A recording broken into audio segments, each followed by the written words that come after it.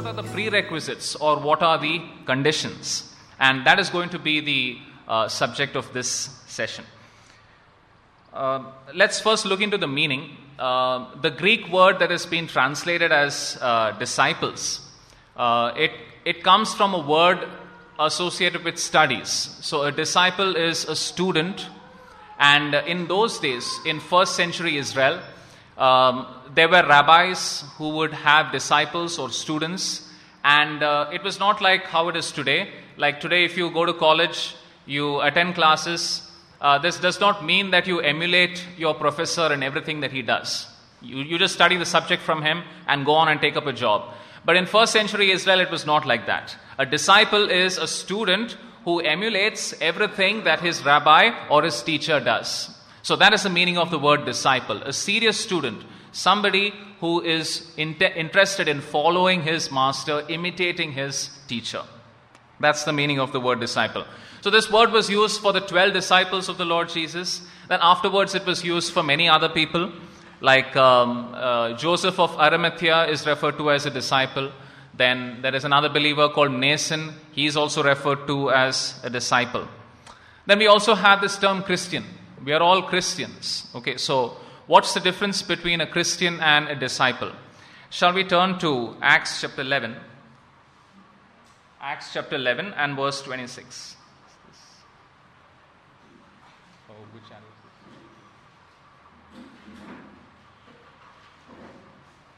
Acts chapter 11 verse 26, if someone could read it loudly.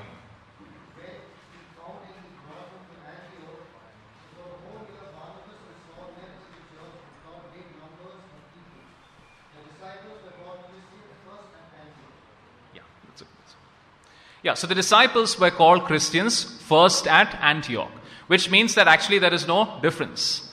All those people who were disciples of the Lord Jesus, they were just given the nickname of Christians. So what I'm trying to say is, it's not possible to say that, yeah, I'm a Christian, but I'm not a disciple. It's true that today the word Christian has become very broad and it is used by many people with many different meanings.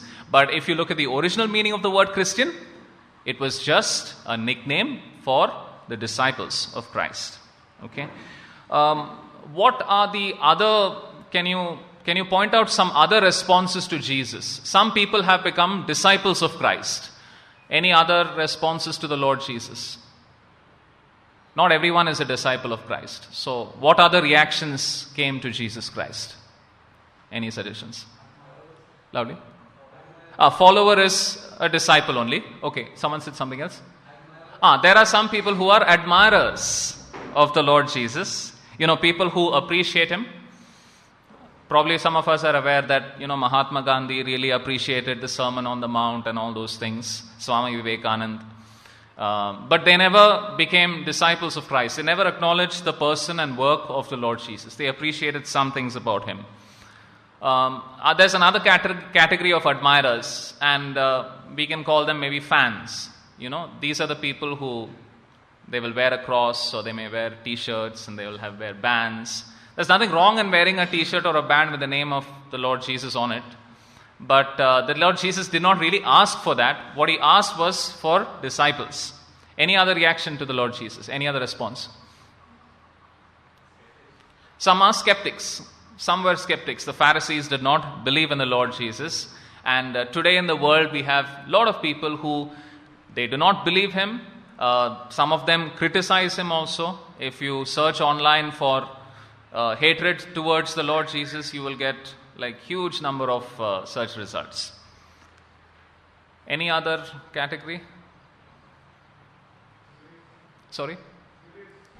Some people were curious, just onlookers. Maybe they saw something and they maybe reported about him. There is a historian called Josephus who lived in the first century Israel. And in his historical accounts of Israel, he mentions that, there was a wise man called Jesus and his followers are still there today and all that. So Josephus was an onlooker, an observer. So some people are like that. There's one more category which I want to mention, and that's what I call assenters. People who mentally, they say yes to the Lord Jesus. Yes, he is the Christ, he is the Son of the living God. Yes, he is the Son of God. Yes, he is the Savior. But, that is the same kind of assent that even the demons have. We were reminded of that in the morning also. They believe in Jesus Christ, but it's only an intellectual, mental belief. There is no commitment to him. There is no response to him. So you have all these various categories of people who reacted in different ways to the Lord Jesus. But the Lord Jesus never pitched for any of these. He only asked people to be his disciples. He came looking for disciples. So if we are not disciples, maybe weak disciples, maybe poor disciples, maybe immature disciples, maybe struggling disciples. But if we are not disciples, then we have nothing to do with Christ. Am I making myself clear? Yeah? If we are not disciples of Christ, then we have nothing.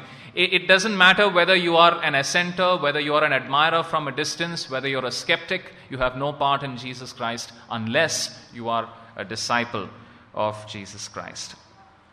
Now, shall we turn to Luke chapter 14, verse 26?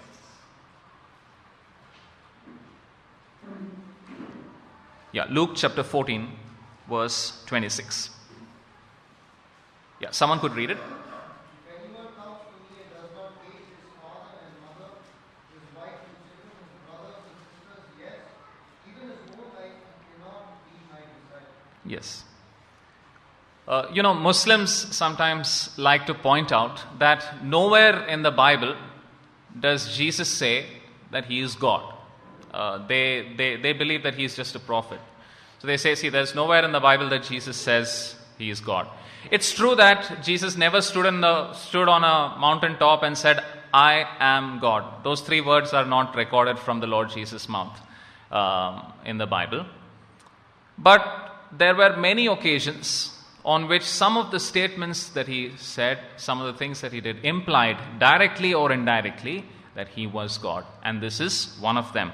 If someone comes to you and says that, unless you hate your father, mother, brother, sister, wife, and so on, you cannot be my disciple, then we would obviously ask you, who do you think you are? Who do you think you are to make such kind of demands on me? Why should I care about you? I care about my parents. I care about my family. Why should I care about you? And what is the answer to this question? What right does the Lord Jesus have to make a statement like this? He is God himself. He is our creator. Only the creator can come to you and say that you should give more importance to me than your own family. Okay? But now we see the statement that the Lord Jesus is making. We see that he is asking for ultimate commitment.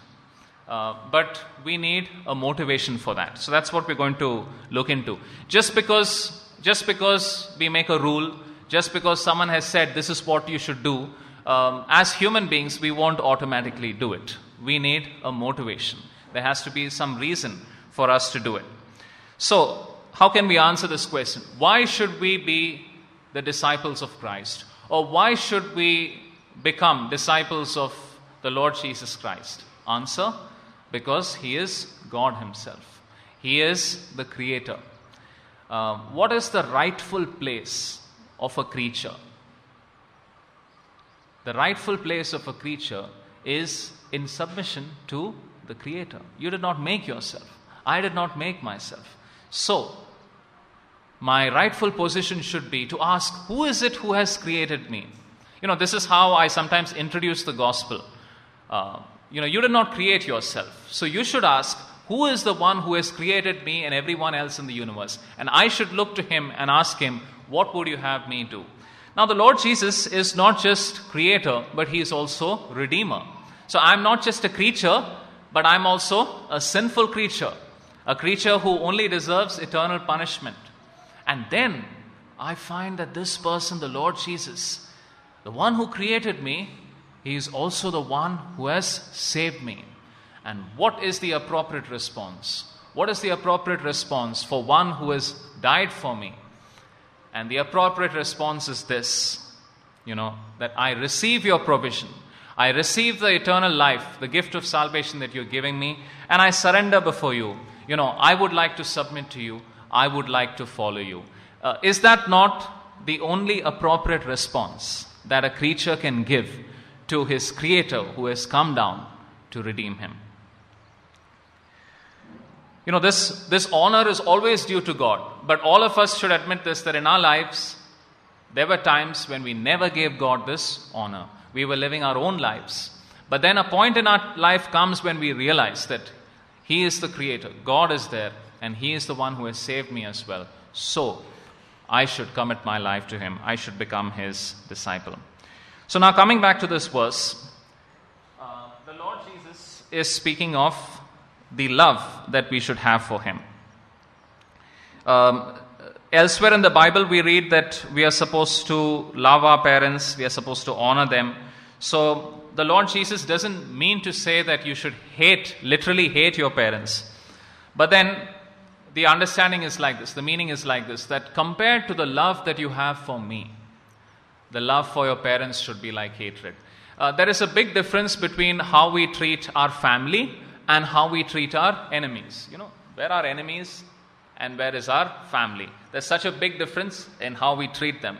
And the Lord is saying that there should be a similar big difference between your family and me. Okay, just as we love our family much more than our enemies, in the same way the Lord Jesus is saying, you need to love me much more than you love your family. So the Lord is calling for a supreme love. He is calling for a love that is much greater than the love that we have for everyone else. You know, why should we love God so much? Because He created us and because He redeemed us. Sometimes this is often true, especially of people who come from non-Christian backgrounds. They are saved and they want to follow the Lord Jesus, but then their family is asking them to do something else. And then they feel this pressure, they feel this tug. You know, how can I go against my parents? My parents have done so much for me. How can I go against what my parents are saying? You know, but the Bible says that the Lord Jesus He is the Lord who upholds everything by the word of His power. That's what we read in Hebrews 1:3. We won't read the verse right now. But in this verse we read that the Lord Jesus upholds everything by the word of His power. So even everything that our parents have done for us or our family has done for us, they were able to do it only because it was God who enabled them. Am I making myself clear? Our families might have taken care of us, educated us, took us to the hospital when we were sick. All these things our parents or loved ones could do only because they were enabled to do it by God. God is the one in whom our breath is, the breath of our parents is, and therefore He deserves that kind of supreme love and devotion.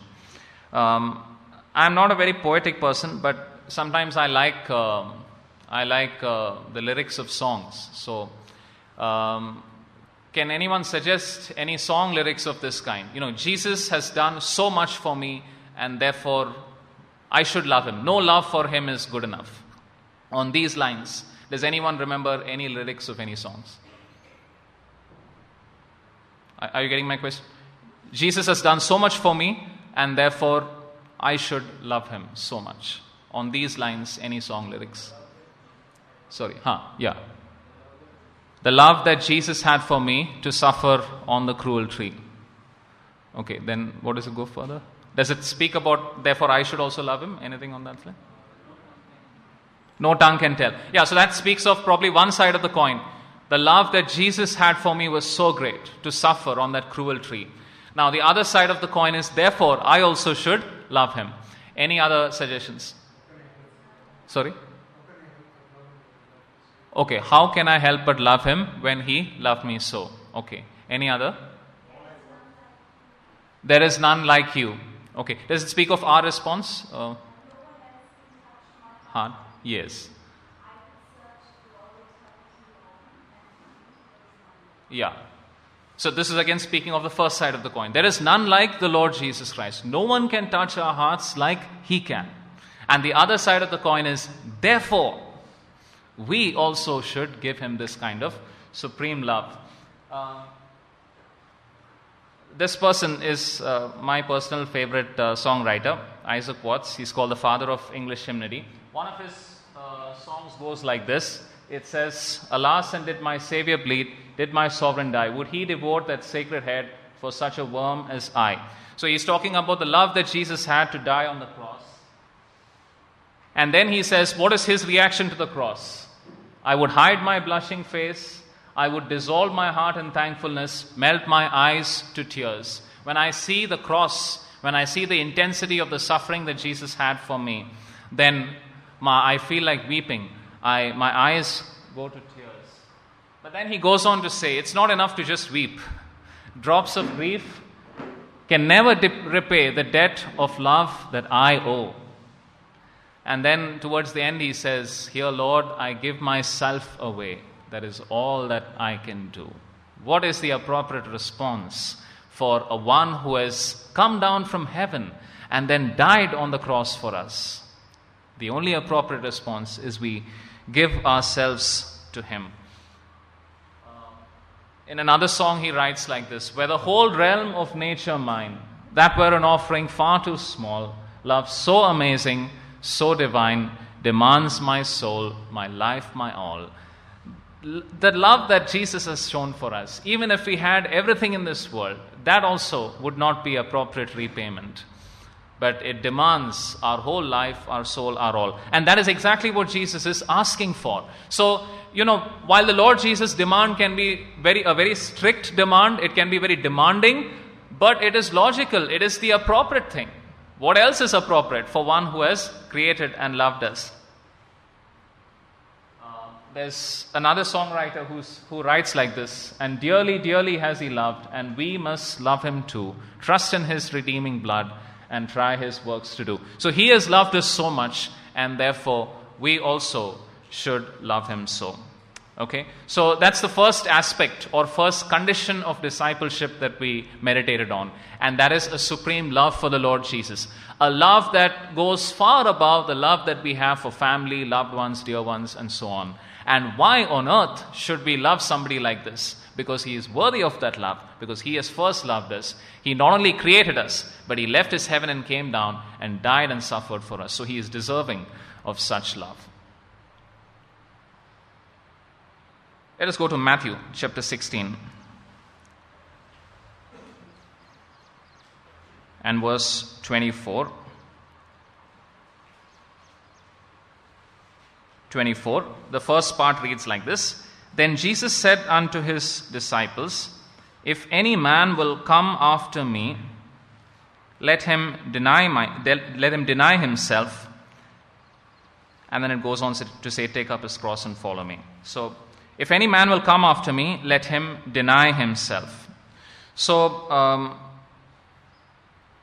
these words were spoken by the Lord Jesus Christ in that same incident that we were reminded of just a short while ago. In Caesarea Philippi, the Lord Jesus asked his disciples who he was, and then they answered and all that. Peter gave a very good answer. And then after that, Peter said, no, you are not going to go to the cross. And then the Lord Jesus rebuked Peter. And probably, why did Peter tell the Lord Jesus that, no, you should not go to the cross? Why do you think? Yeah? Yeah, he had a love for the Lord Jesus. It was a friendly a natural kind of love. I have a friend, so why should this friend get killed? Who likes their friends to get killed? So Peter had a natural affection for the Lord Jesus, and that's why he said, don't go to the cross. But can you see that even natural affection is part of our own self-interest? Why do we love other people naturally? Because they can also love us in return. Why do we love people who are like us? You find someone who is from the same background as you, who has the same interests like you have, then you try to make friends with that person because they also will be good friends with you. So natural affection is part of self-interest. And in response to Peter's natural affection and self-interest, the Lord Jesus is saying that a disciple of mine has got to deny himself. That means set aside your natural affections. Now, what's the meaning of denial? First, let's see it from a negative point of view. What it does not mean. Denying oneself does not mean just foregoing pleasure. Or there is a word in English called asceticism. asceticism, being an ascetic. So an ascetic is a person who deliberately forgoes some pleasure. So he will abstain from some good stuff, or he will deliberately inflict pain on himself. That's what an ascetic does. But here the Lord Jesus is not talking about asceticism. There were many people who were ascetics, and even today there are ascetics.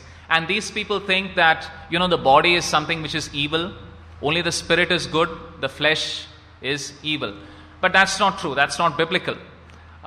In the Bible, we understand that the body or matter, atoms and molecules, these are good things that God has created. The Son of God chose to be incarnated as a man. He took upon himself flesh, which means that there's nothing wrong in matter. There's nothing wrong in the human body or atoms and molecules. And we won't read all these verses to save time, but 1 Timothy 6:17 says that God has given us richly all things to enjoy, which means that there is no merit gained by, eating only rice without any curry or something like that. Don't make it tasty, suffer. There is no merit in all that. God has given us all these tasty foods and good natural beauty. All these things He has given us to enjoy.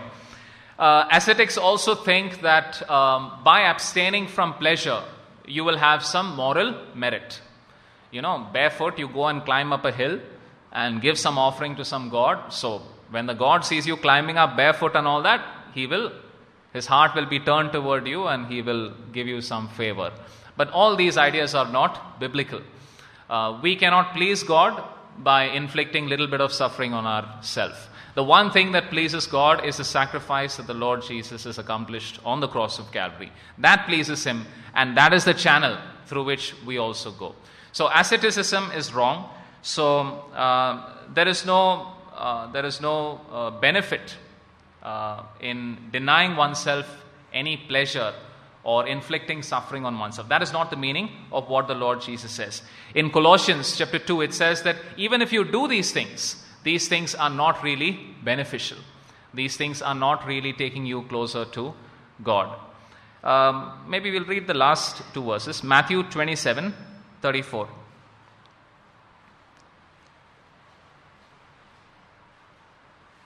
Matthew 27:34.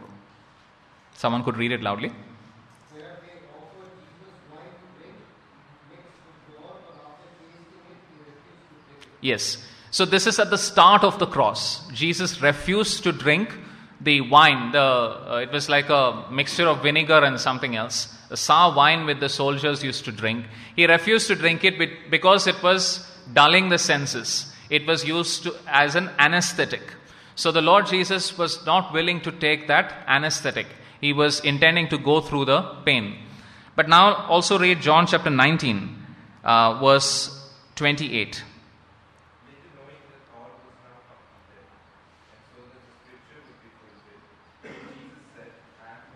Yes, Jesus said, I am thirsty, and then He drank what was offered to Him. This is at the end of the cross. So after the sufferings were accomplished, Jesus was feeling thirsty, and He quenched His thirst. Okay, so even at the cross, what I'm trying to point out here is, even at the cross, the suffering that was underwent by the Lord Jesus was only as necessary. He did not go through unnecessary suffering. After the cross, He was given the burial in a rich person's tomb. So the Father saw to it that the Lord Jesus got a good burial. So the time of humiliation, the time of suffering is over, and then the Son of God was buried in an honorable place. So even at the cross, there is no merit in suffering for the sake of suffering. There was suffering for a purpose, but not just for its own sake. So denial does not mean just inflicting suffering. In a positive sense, what does denial mean? It means to remove oneself when our self takes the place that should be occupied by the Lord Jesus. There's nothing wrong in living in a good house. There's nothing wrong in wearing good clothes or driving a nice car or living in a nice place like America. But if any of those things are contrary to the will of God for our lives, then all those things are wrong. If it is God's will for me to be a missionary in a village, then it's wrong for me to live in the city. If it is God's will for me to minister to some very poor people out there, then it is wrong for me to live in a big city and live in a big house and drive a nice car. So self-denial, denying oneself means putting the will of God before or above our own desires or our own wills. Is this point being made clear? Okay. There's nothing wrong intrinsically in any of the good things that people enjoy, but they will become wrong if they are contrary to the will of God. So denying myself doesn't mean stopping eating good food, but it does mean going to a place where there is no good food available if that is the will of God for my life. So the Lord Jesus said, deny oneself. And I think we all would be aware of different examples of people who have denied something in their own life. Does anyone know, can anyone identify this person? She's not so well known. Her name is Mary Slessor. She is a Scottish missionary who went to Africa. I think she was born in the year that David Livingstone died. And then she went to Western Africa as a missionary. This is a statue of her in Nigeria. So the people of Nigeria have honored her like this. And the Bank of Scotland has her on their currency note. Now, I'm taking Mary Slessor's example here as an example of denial. When she went to Africa, and then once when she came back to the UK, she was still a young woman, and she met a man, and she wanted to marry him. But then it soon became apparent that this marriage was not fitting with her calling to be a missionary to the Africans. So finally she called off the marriage. She said no. Although she loved this man, but she said no. We all like to get married. We all like to have a relationship with someone and spend the rest of our lives with them and all that. And Mary Slessor is a person who renounced this, who denied this aspect of her life. Why? Because she believed that God was calling her to go to the jungle in Africa, a place where her prospective husband was not willing to go.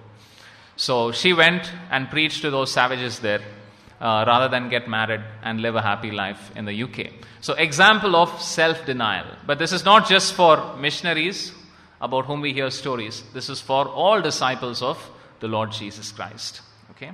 So the second aspect of discipleship. The first was a supreme love for the Lord Jesus Christ. And right now we looked at a denial of self. If you want to be my disciple, says the Lord Jesus, then deny yourself and follow me. Self-denial is a one-time thing, but it is also a continuous thing. When we come to the Lord Jesus Christ, when we come in repentance and faith, we are saved, we are born again. At that time, we are denying ourselves. We are making Jesus Christ the Lord of our life. We are telling Jesus that, okay, from now on, what you say in my life, that's going to go, not my own desires. And that's how we become disciples of Christ. But as we walk along in our Christian life, as human beings, we are variable.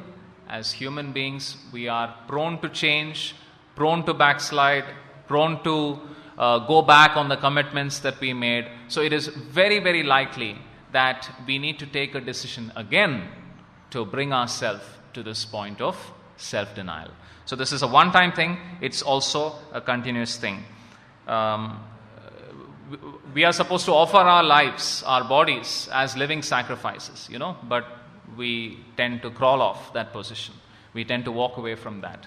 So it's a continuous thing that we need to do. Let's get back to Matthew chapter 16 and verse 24.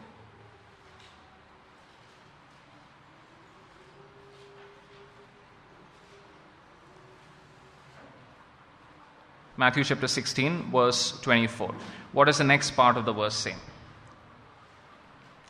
Let him take up his cross and follow me. So after denial, there is the taking of one's cross. Okay, before we go to this taking up of the cross, there's a little bit more that I want to say on denial of self. Shall we also read Matthew chapter 16, verse 25?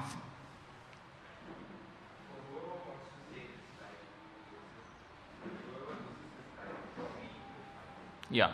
So I'm I'm now getting into this question. Why is it so necessary to deny oneself? And reading this verse number 25, a question might come to us. Why such a paradox? Why is it that those people who try to save their life will lose it, and those people who are ready to lose their life, they will gain it? Why such a paradox? Why is the result the opposite of what you try for? And the answer is in our sinfulness. We are sinful people. So it is very likely that the things that we seek will not be for our ultimate good. Consider this crude example.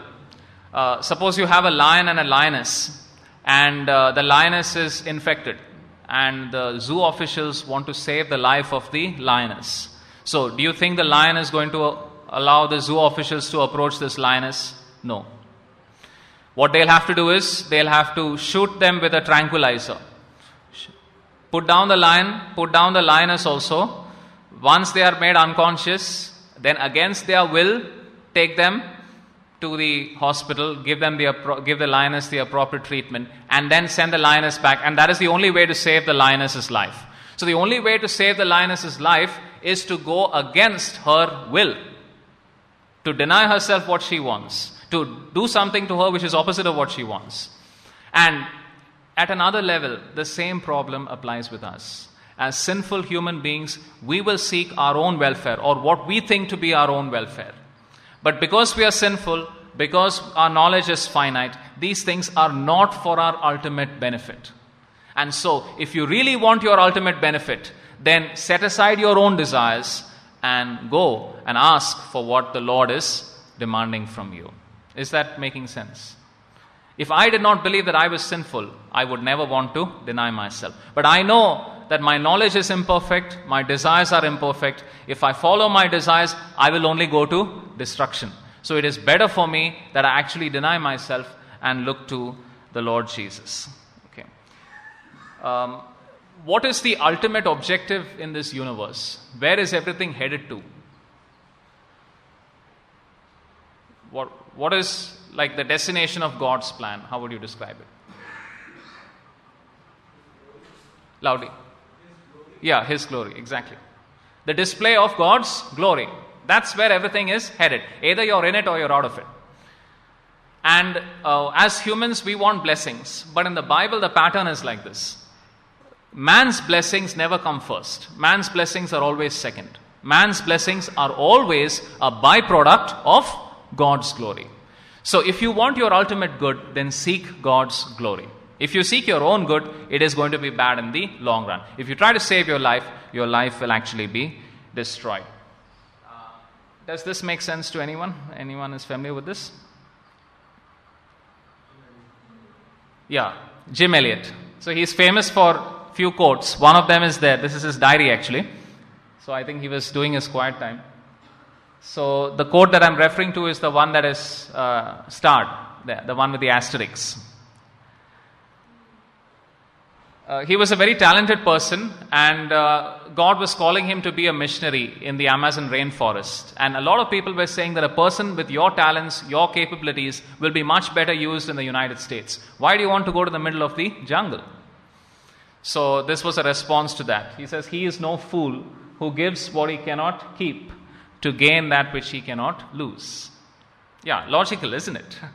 If you deny yourself, then you will gain that which you cannot lose.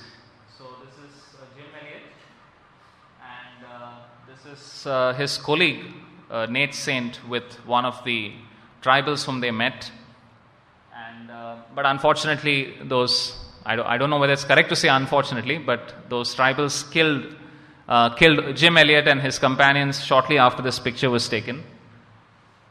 But this is a picture in the next generation, where that's the son, Steve Saint, the son of Nate Saint. So he is standing with the very people who killed his father. So now they are saved. So Jim Elliot is an example of a person who denied himself. Give up that which you cannot keep in order that you would gain that which you will never lose. So Jesus is asking us to deny ourselves, a tough choice, but nevertheless, a sensible, logical choice which is ultimately for our benefit. So there's a song which goes like this: not my own. I'm saved by Jesus, and so I'm not my own. And therefore, everything that I have, I commit to the Lord Jesus. So we looked at supreme love, and we looked at denying oneself. Then, coming back to Matthew chapter 16 and verse 24, it says, if a man wants to be made a disciple, he should deny himself and then take up his cross. Take up his cross. So, what is the meaning of taking up one's cross? Now, the cross it reminds us of suffering. So sometimes when we use the word cross, we are referring to any suffering that we might be going through in our lives. Maybe in our lives we have a health problem, or we have some difficult circumstances, financial problems, and sometimes people refer to these things as our cross. Okay, but that's not a correct usage.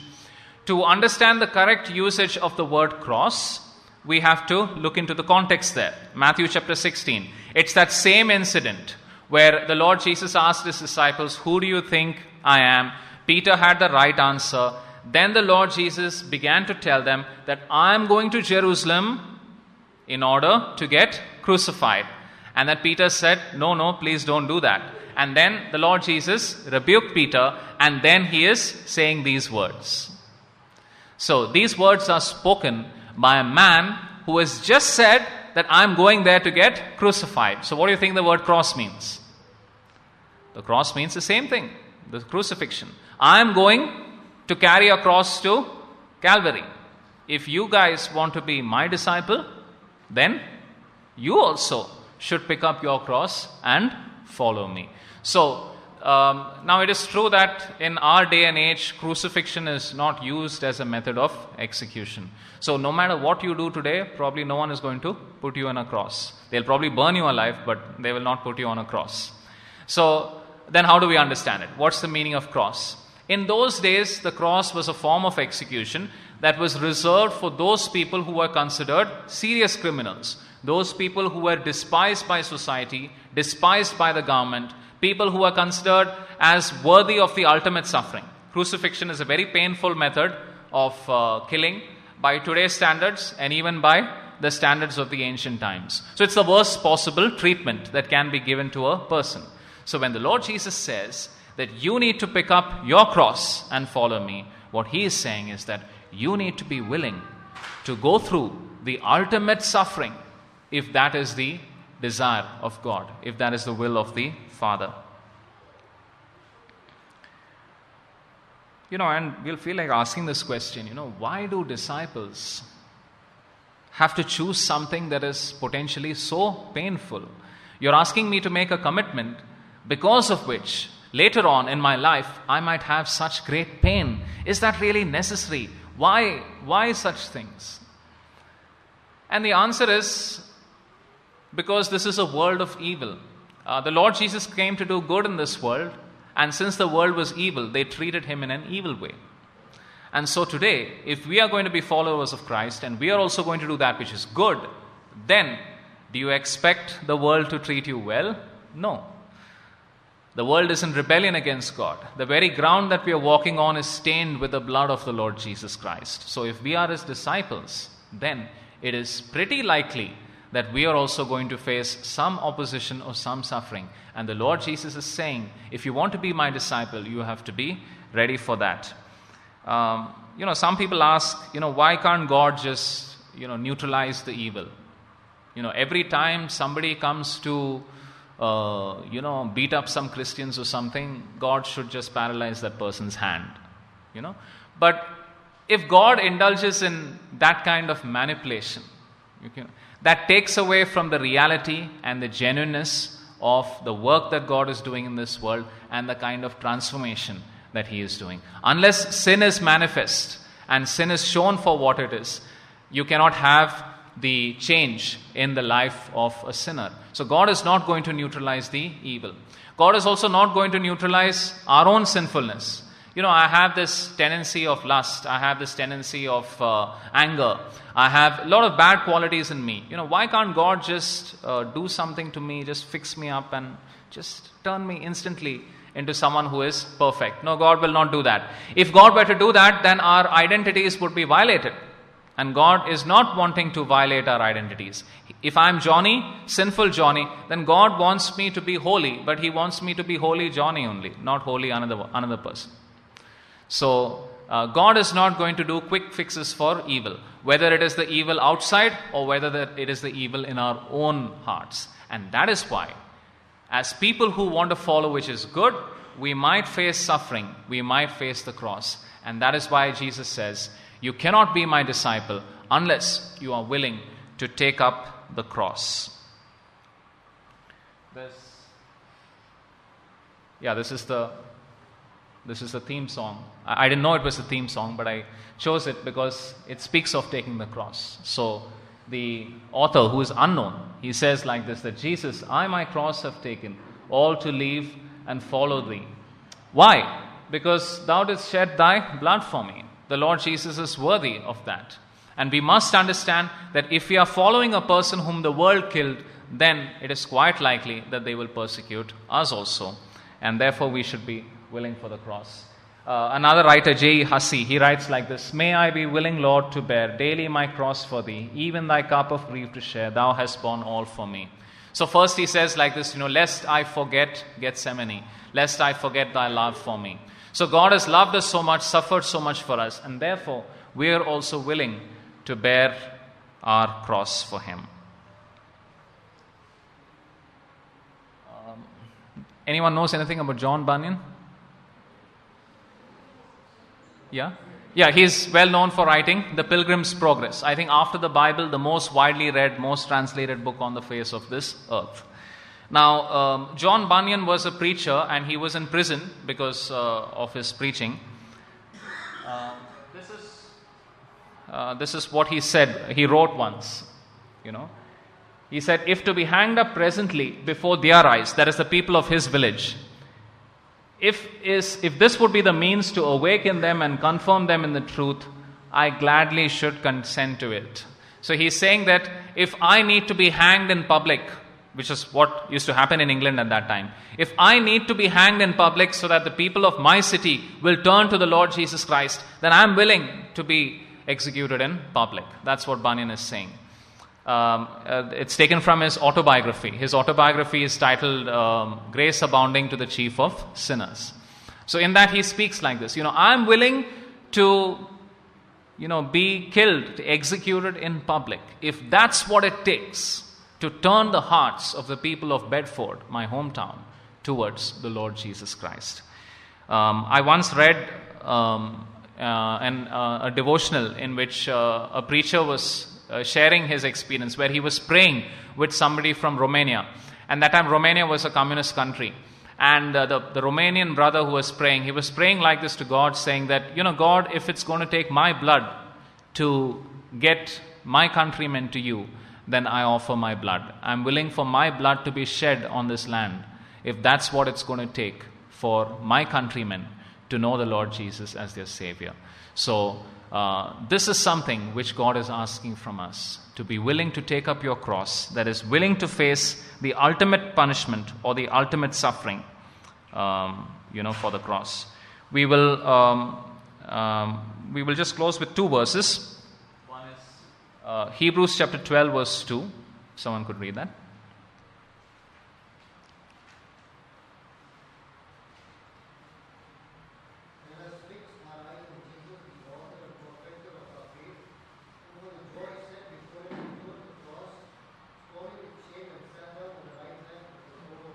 Yeah. It says, Jesus, who for the joy that was set before him, he endured the cross. So what motivated the Lord Jesus to go to the cross? It was the joy of doing his Father's will, the joy of seeing people like you and me redeemed in his presence. That was what motivated him to go to the cross. And we can add, the same thing can motivate us as well. The joy that we will have in heaven, that motivates us to choose the cross today. Because you can't have that without this. And finally, 2 Timothy chapter 3 verse 12.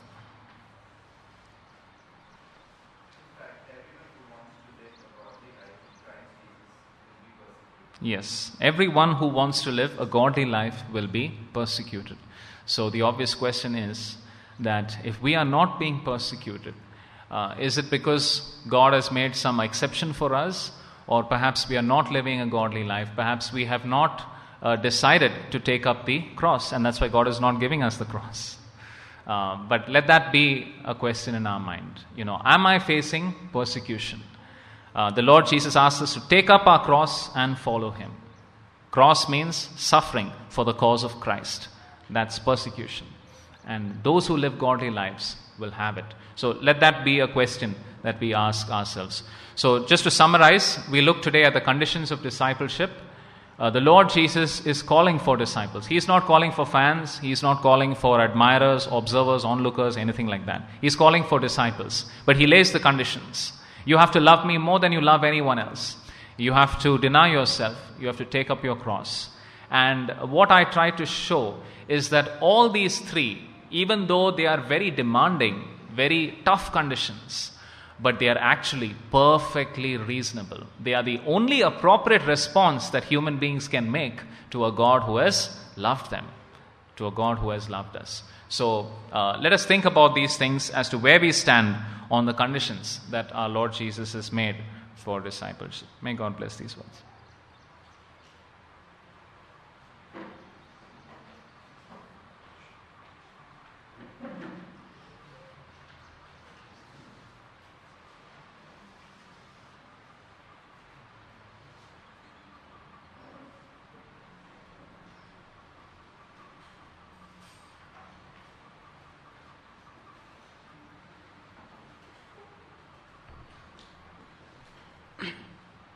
Now we will have about 5 minutes as a time of reflection. We have some questions that will be put up over here and also in the app. If you go